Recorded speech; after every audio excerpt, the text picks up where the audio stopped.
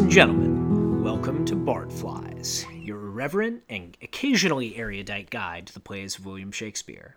In today's episode, Shakespeare returns to comedy and discovers that unintentional gaslighting is fun for the whole family, featuring shipwrecks and new highs for fat jokes. I'm Will Quinn.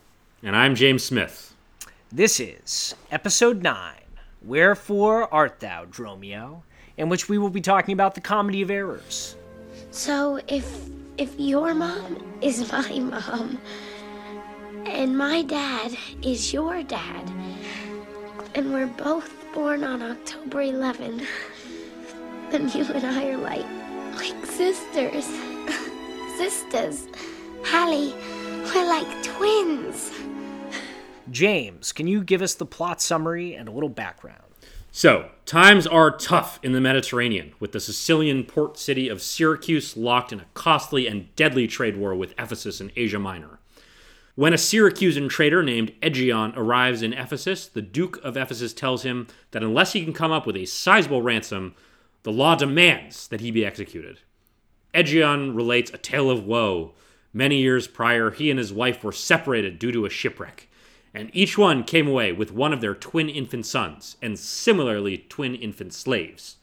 The Duke takes pity and gives Aegeon until the end of the day to raise the ransom from any friends he might have in town. The audience quickly discovers that both of Aegeon's twin sons are in Ephesus. One of them has arrived that very day from Syracuse himself, engaged in a quest to find his long-lost brother. The other has been living in Ephesus for many years.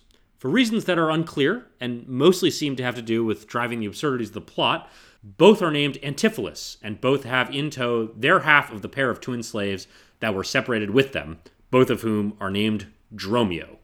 This sets in motion a madcap series of events, driven by mistaken identity. Antipholus of Syracuse sends his Dromio to the inn where he plans to stay, to drop off some gold. Almost immediately afterwards, the other Dromio shows up, denies any knowledge of the move, and tells Antipholus that his wife wants him to come home for dinner. Antipholus, thinking Dromio is being insolent, because of course Antipholus has no wife, as far as he's aware, beats Dromio up, the first of many beatings in the play.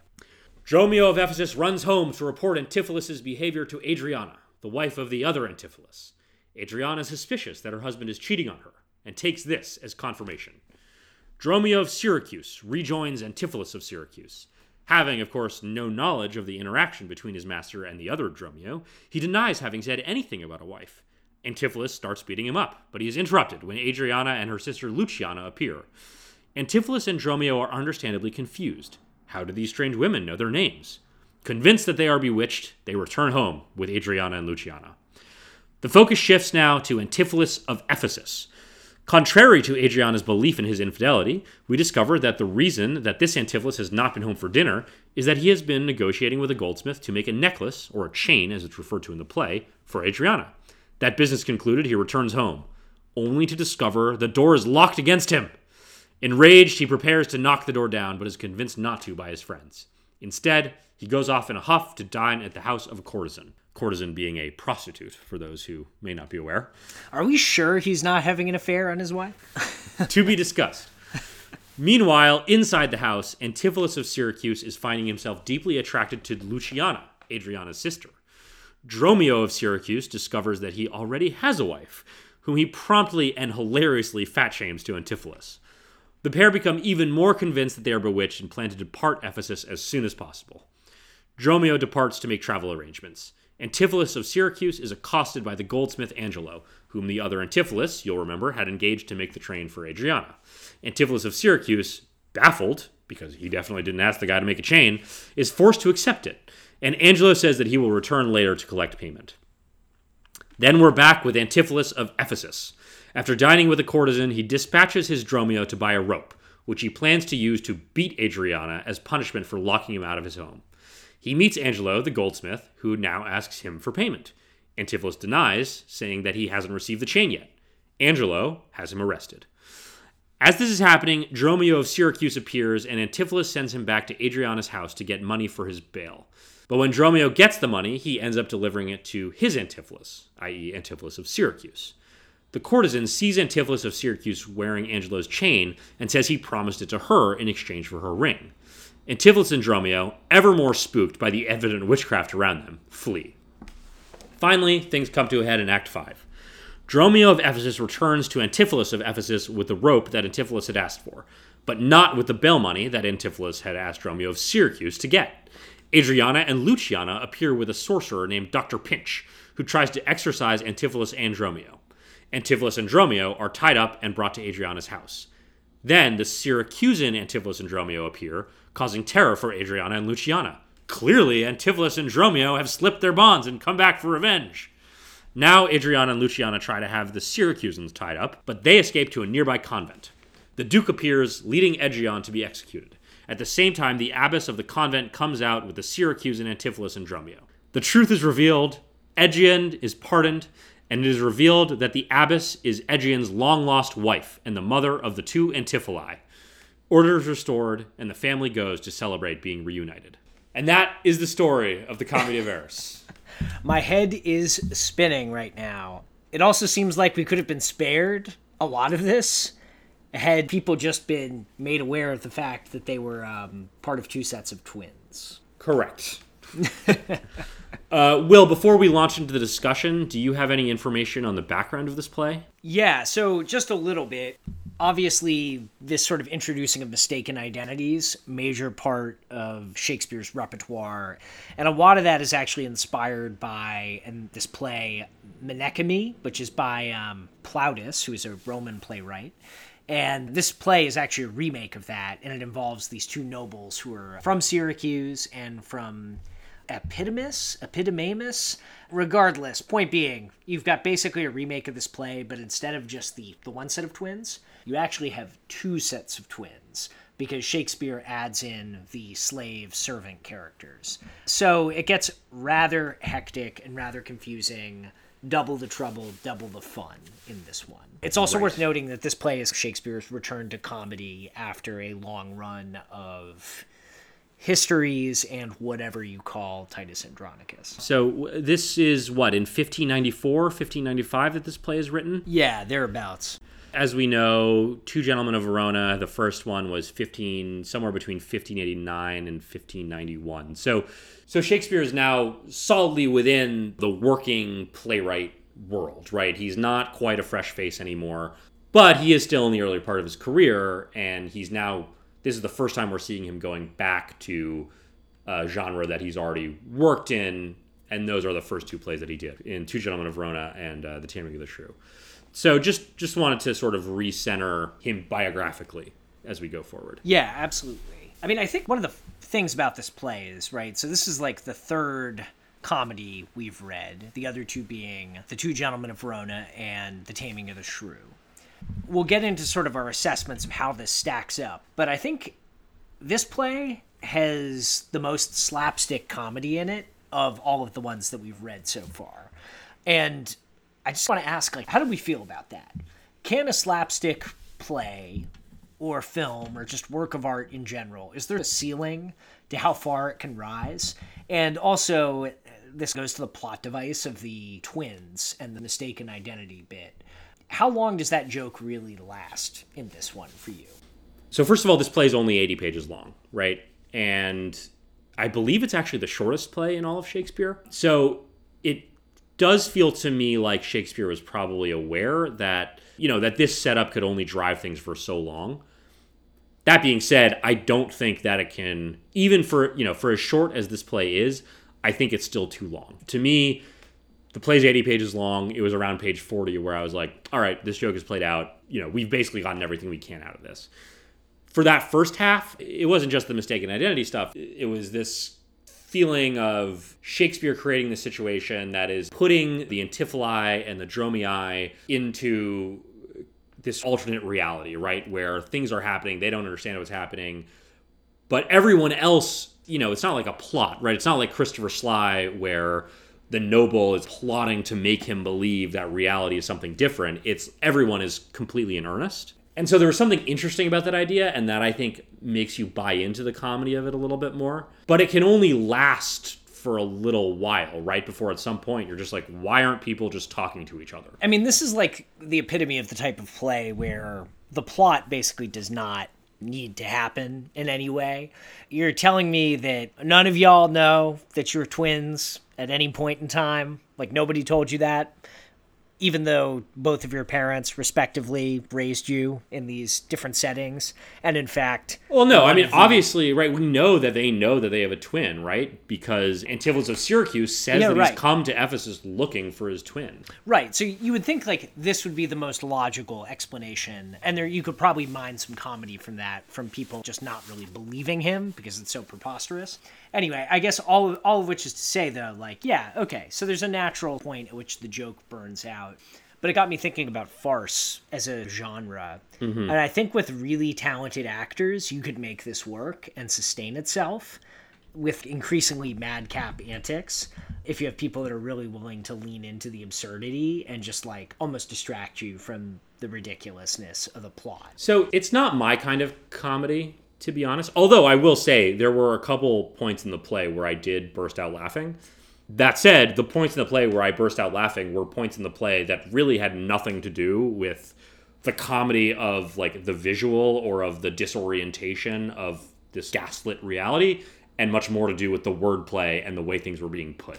So I guess what I'm trying to say is I don't know if I'm the right person to ask the question, only because this is not a style of comedy that I necessarily react to most of the time. Well, so going back to that, in the parlance of our times, I lolled as well at two moments in the play in particular, and I think we actually share these, and we sort of overlap in the bits that we liked. Do we want to talk through those? Because I think one of those is pretty funny, because I think it does actually touch on this doubling absurdity, but it's more about the way things are being said.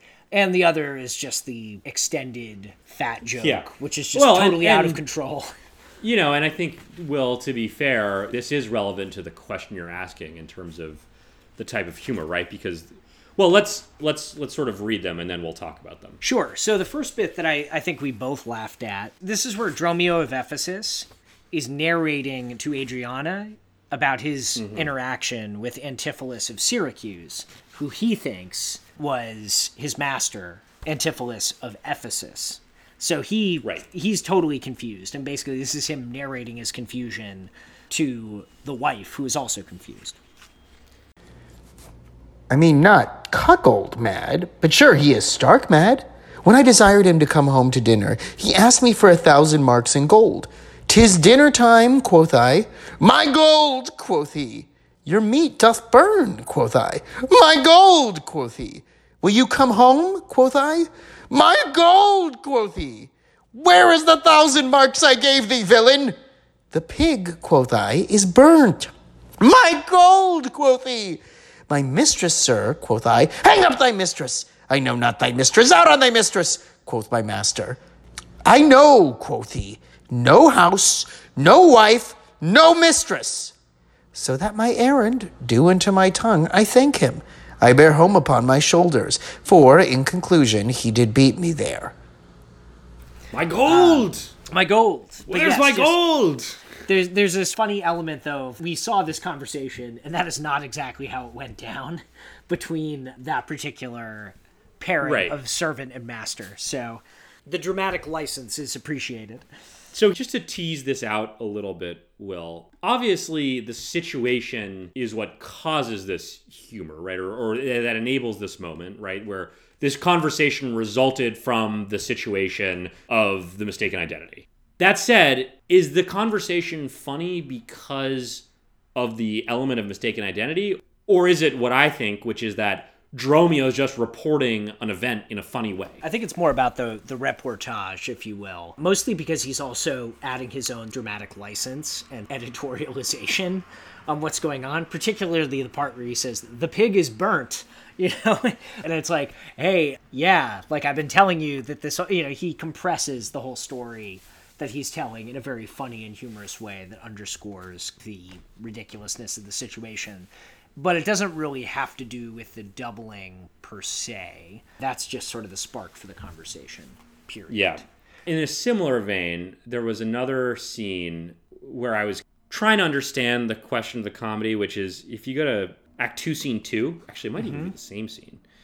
No, it's the next scene, and there's this long discourse between Antipholus of Syracuse and Dromio in Syracuse. And this is where they have that back and forth about men going bald and people recovering their hair. And, let's hear it. There's no time for a man to recover his hair that grows bald by nature. May he not do it by fine and recovery. Yes, to pay a fine for a periwig. And, and they're basically riffing on this idea of hair loss, more or less. Mm-hmm. And it feels, and I guess tell me if you don't agree, like this feels like it's meant to be a comic moment, right? It's like a lot of wordplay, a lot of punning and stuff. But I didn't find it funny. And so I was, in line with the question you're asking, I was like asking myself, is it not funny because of modern sensibilities and we just have to read satire and comedy differently in a way that maybe we don't need to read Henry VI differently? Yeah, I think that's probably right, because I actually think the stuff that makes comedy funny in a lot of the ways Shakespeare uses it, it's actually very situational. In kind of the way Seinfeld wouldn't really make a lot of sense to somebody in the 1950s or probably somebody in the 2050s in a lot of ways. Right. Like a lot of the particulars are bound up in a particular way of life and series of things that are not just way of life, I think, but also way of expression. How we think about the, even the taste for the Curb Your Enthusiasm, cynical humor. Not that necessarily didn't exist in the past, but that's a sort of comic discourse that's very popular today, but maybe wouldn't have been as popular or understood in a different era. And so I wonder if some of this is just that we've maybe outgrown some of the comic discourse of this play. So I think that's true. I also think a lot of the humor around hair loss in this play is about venereal disease. And that's sort of an implication that you can read about in the notes when you're actually looking at the play text in front of you. So there's probably some stuff in there that has more to do with how people understood what all of this concept of hair loss meant at the time. Right. And sort of automatic associations, right? Right. Where we can read about it in the notes and understand what he's joking about, whereas someone in the audience would have heard the joke and even without even thinking about it, probably had this whole wealth of associations that made it funny to them. Exactly. And that's what I mean by how Seinfeld probably wouldn't really translate to somebody in the 1950s or the 2050s particularly well, just because there's a break in some of the situations, and the comedy is oriented around a very particular moment in time and series of situations that come about. What kind of humor doesn't need translation across eras, Will? I'm going to guess your mama jokes and fat jokes in particular. Fat jokes, in fact. And boy, does this play have a doozy of a fat joke. Yeah, this is pretty epic, I have to say. Are you ready to talk about this, Will, or did you have anything else? I am ready to talk about this one, because it's probably one of the most laugh-out-loud moments. Attitudes towards fat-shaming aside, it's pretty funny. Well, Will, why don't we just do it together? I would say starting in Act 3, Scene 2, maybe line 95. The background of this, we didn't really get into this that much in the plot summary, but in the scene where Antipholus of Syracuse, i.e. the wrong Antipholus, who is not married, goes to have dinner at the house of Adriana, the wife of the other Antipholus, his brother, Dromio of Syracuse discovers that Dromio of Ephesus has a wife, and now the wife believes that he is her husband. And so he has this long disquisition talking about his newfound wife. How does that mean a fat marriage? Mary says she's the kitchen wench, all grease. And I know not what used to put her to, but to make a lamp of her and run from her by her own light. I warrant her rags in the tallow in them will burn a Poland winter. If she lives till doomsday, she'll burn a week longer than the whole world. What complexion is she of? Salt, like my shoe, but her face, nothing like so clean kept. For why she sweats, man may go over shoes in the grime of it. That's a fault water will mend. No, sir. It is ingrained. Noah's flood could not do it. What's her name? Nell, sir. But a name and 3/4, that's an L and 3/4, could not measure her from hip to hip. She is spherical, like a globe. I could find out countries in her. In what part of her body stands Ireland? Marry, sir, in her buttocks. I found it out by the bogs. Where's Scotland? I found it in the barrenness, hard in the palm of her hand. Where France? In her forehead. Armed and reverted, making war against her hair. Where England? I looked for the chalky cliffs, but I could find no whiteness in them. But I guess it stood in her chin by the salt room that ran between France and it.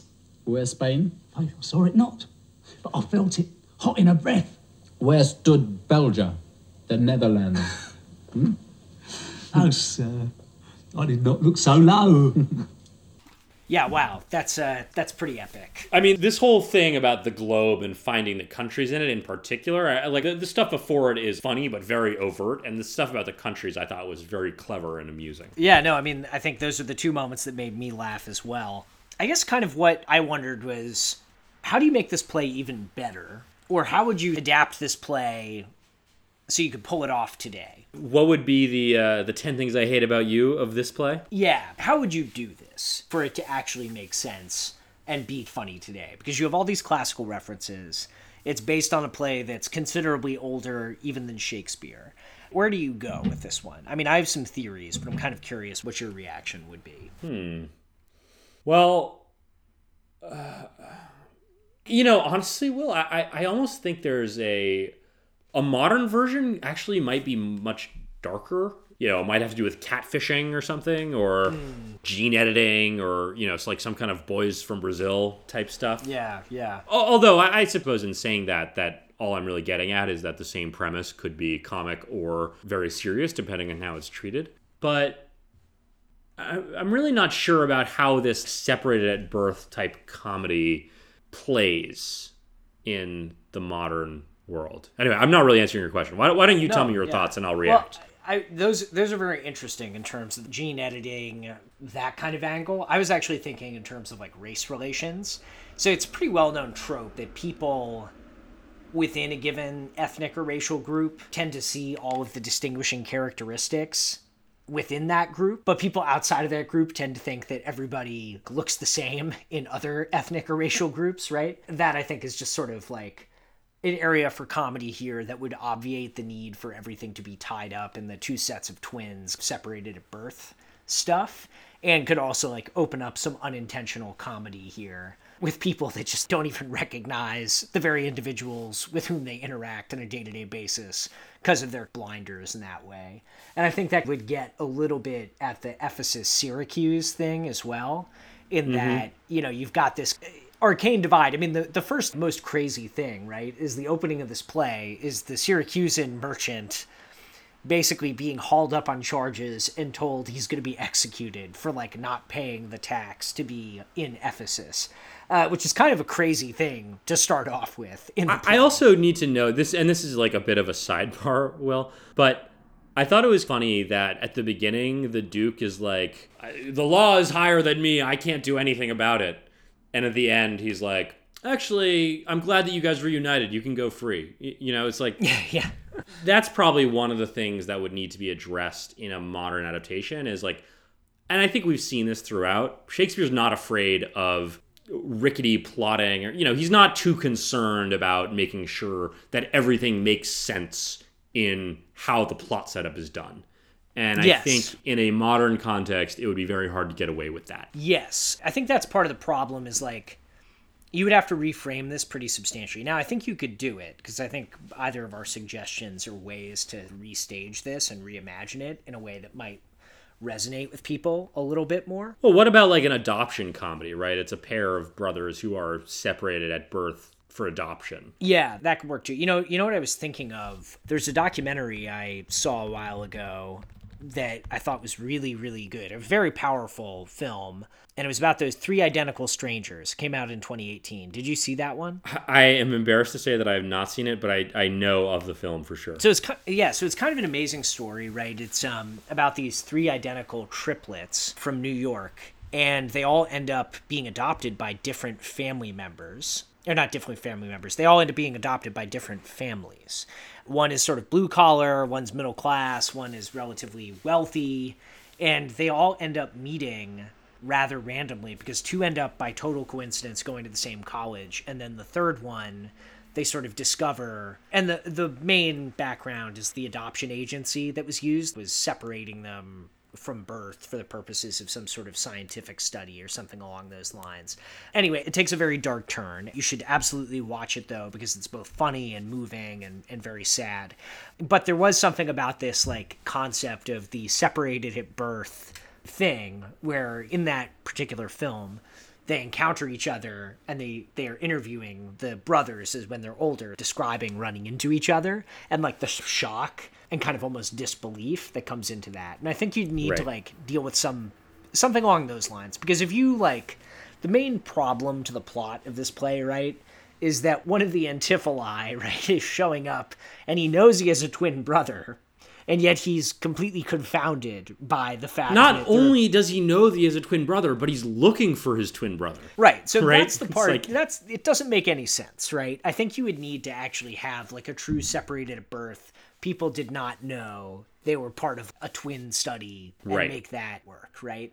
But the funny thing is, reading it, I actually think this play, of the 3 comedies we've read, and this is maybe preempting our play ranking, but it's definitely the best of the comedies we've read, in my opinion.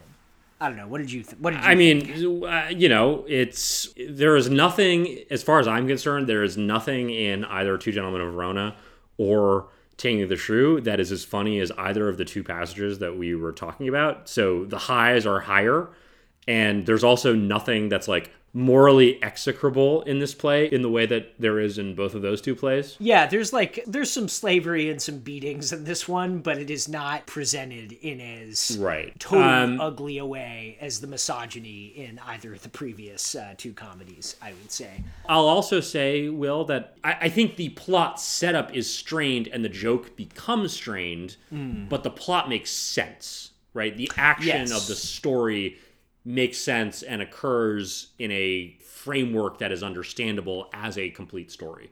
Whereas, when, you remember when we talked about Taming the Shrew, one of the things that we talked about was the way that the central of the action of the play is basically done by halfway through the play. Yeah, no, that's right. I mean, I feel like in this one, I mean, there's all this stuff that's obviously dated in the sense that it's an update of a Roman play taking place at a completely different era in time, completely different context. Obviously, I mentioned the fact that there's like slavery in the play, which is not great for, staging it today.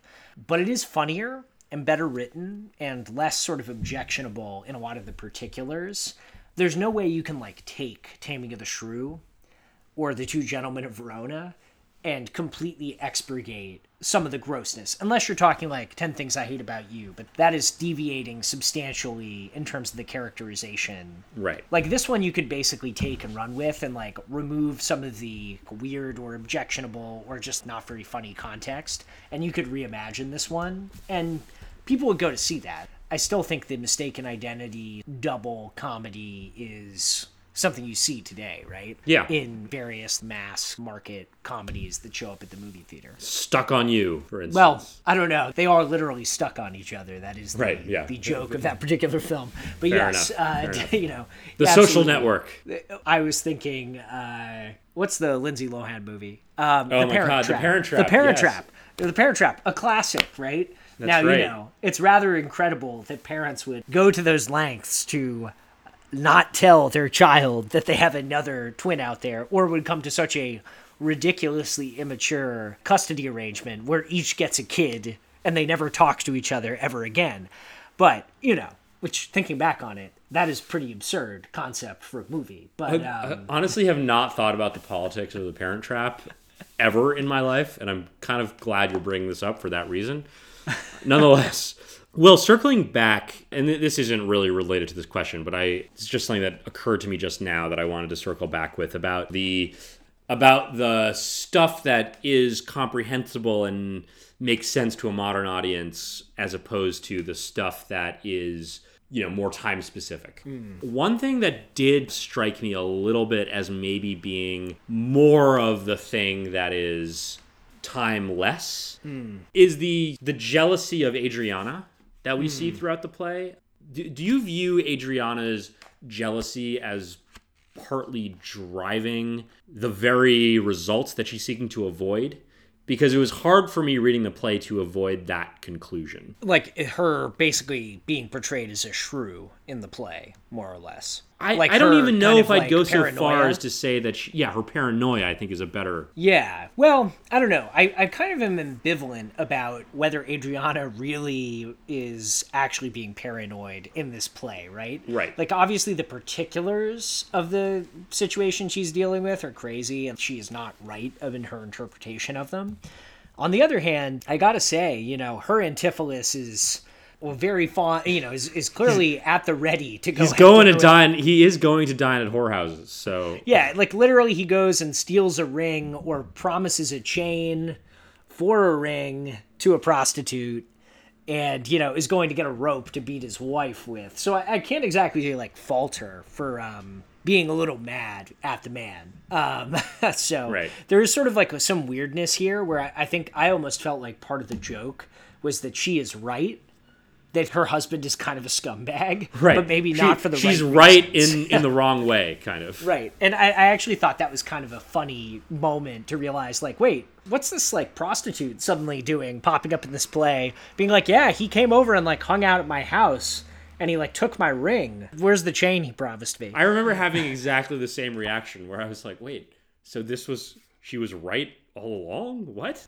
Yeah, and actually that is the kind of reveal that I feel like is something that that sort of thing does resonate today as well, right? You thought one thing and you were right, but you were also wrong is kind of a fun device. Yeah, I think it's all about sort of subverting your expectations, right? And I think it actually achieves that quite admirably in that sense. And I thought that was actually a surprisingly clever thing that's never really, I think with some of these comedies, right, Shakespeare has to draw attention to how clever he's being. Mm-hmm. Most of the plot devices are rather obvious. A lot of the sort of dialogue is bold exclamation points of repartee, some of which are really bad puns, some of which are pretty good puns, some of which involve amusing wordplay, such as the scene we read earlier. But that one is just kind of left hanging out there, right? In a way where it's oh, well... Yeah, he was hanging out at the house of a prostitute. He was sort of promising her payment in various ways for certain favors that may be undescribed or undisclosed. And in that sense, it's he's not really calling a ton of attention to it, but it's just kind of hanging out there as wait, what? What just happened? And I kind of appreciate that. Yeah. Should we rank this one? Yeah, let's do it. So we've gone a little bit down this road already, but definitely, to me, superior to the other two comedies we've read. I think also superior to Titus. And I was really waffling on where I feel like it falls in terms of the Henry VI plays. And I think, while I think the Henry VI plays are more up my alley taste-wise, I think that this play is nonetheless objectively better than Henry VI Part 1. Not Henry VI Part 2. But Henry VI Part 1. So yeah, I would rank it. It would slot in right underneath Henry VI Part 2 for me. Yeah, I think that's about right. I agree that I think page for page, it's better than Henry VI Part 1, which has a lot of volume, some of which is really good, but a lot of which is just kind of filler, or is pretty forgettable. I think there is some stuff in this that's actually memorable. Where it stacks up in terms of Henry VI Part 3, that's a little bit tougher for me. But I think your ranking is basically right. I still think that Richard III probably stands at the apex of our pyramid. For sure. And that Henry VI Part 2 is shortly below it. But this, I think, is credibly up there with... I realized actually as you're saying this that I erred, and I would put this below Henry VI Part 3, not below Henry VI Part 2. So... better than Henry VI Part 1, not as good as Henry VI Part 3. Yeah, that's so my memory is fading a little bit on Henry VI Part 3, but I think this is probably... I remember thinking that one was pretty good. They're probably about equal to me. Comedy of Errors might be slightly below. But I think, I think pound for pound, for 80 pages of reading, this will take you an hour and a half or less to read. Probably an hour to read if you're really picking it up. And I actually think that it's one of the ones that, of the comedies, it's not as brilliant, I think, as we will later get to, but it's pretty good, and it's definitely the best comedy we've read so far. It's kind of an early commercial, very much so. low-key commercial masterpiece Maybe not in all of its particulars, but just like he's got some skills. For sure. MVP of this one, Will? Who's your MVP? Oh, God. Well, I think just for that monologue alone, I think it's got to be Dromio of Syracuse for describing all of the countries and relating them to the woman that is claiming that she is his wife. It's pretty ridiculous and over the top, but just for the lyrical invention there, I have to give it to him. I have a little bit of trouble remembering which Dromio did which. To be honest, but yes, I agree with you. I think that's only because that is, I think, the best single part of the play, and otherwise the two Dromios are pretty close. I would make it Dromio of Syracuse as well. They're also just funny characters in the sense that, I mean, this is partially because they're literally enslaved to their masters, but they are consistently funnier and wittier, I think, than either the Antipholi. Practice, for sure. Right? Which is kind of a nice little tweaking by Shakespeare using that archetype. But, What do you think, Will, this is a bit of a digression, I guess. Comparing Dromio, say Dromio of Ephesus, but really both Dromios to Launce. Head to head, who do you got? I'm going with the Dromios. I think they're, Dromio, both Dromios, but, Launce and Speed by comparison from the two Gentlemen of Verona. I just think that comedy is a lot more sophisticated and amusing, and you get the sense that the servants are up there with the masters in terms of their ability to engage in the repartee. Launce and Speed are actually like weirdly a lot more in there for...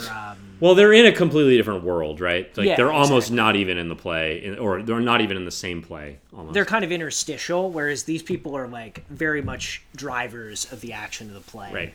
And if anything, like you could actually see them really being the stars of the show if you were to try and do this today and try and imagine Comedy of Errors. So definitely. All right. Will, you reading anything interesting right now? So I am just at the end of a book called The Ambassadors, which is by Paul Richter. And it's, in contrast to Comedy of Errors, it is not a comedy. The subtitle is America's Diplomats on the Front Lines. And it profiles 4 different diplomats, one of whom I've had the pleasure of getting to know fairly well. So it's...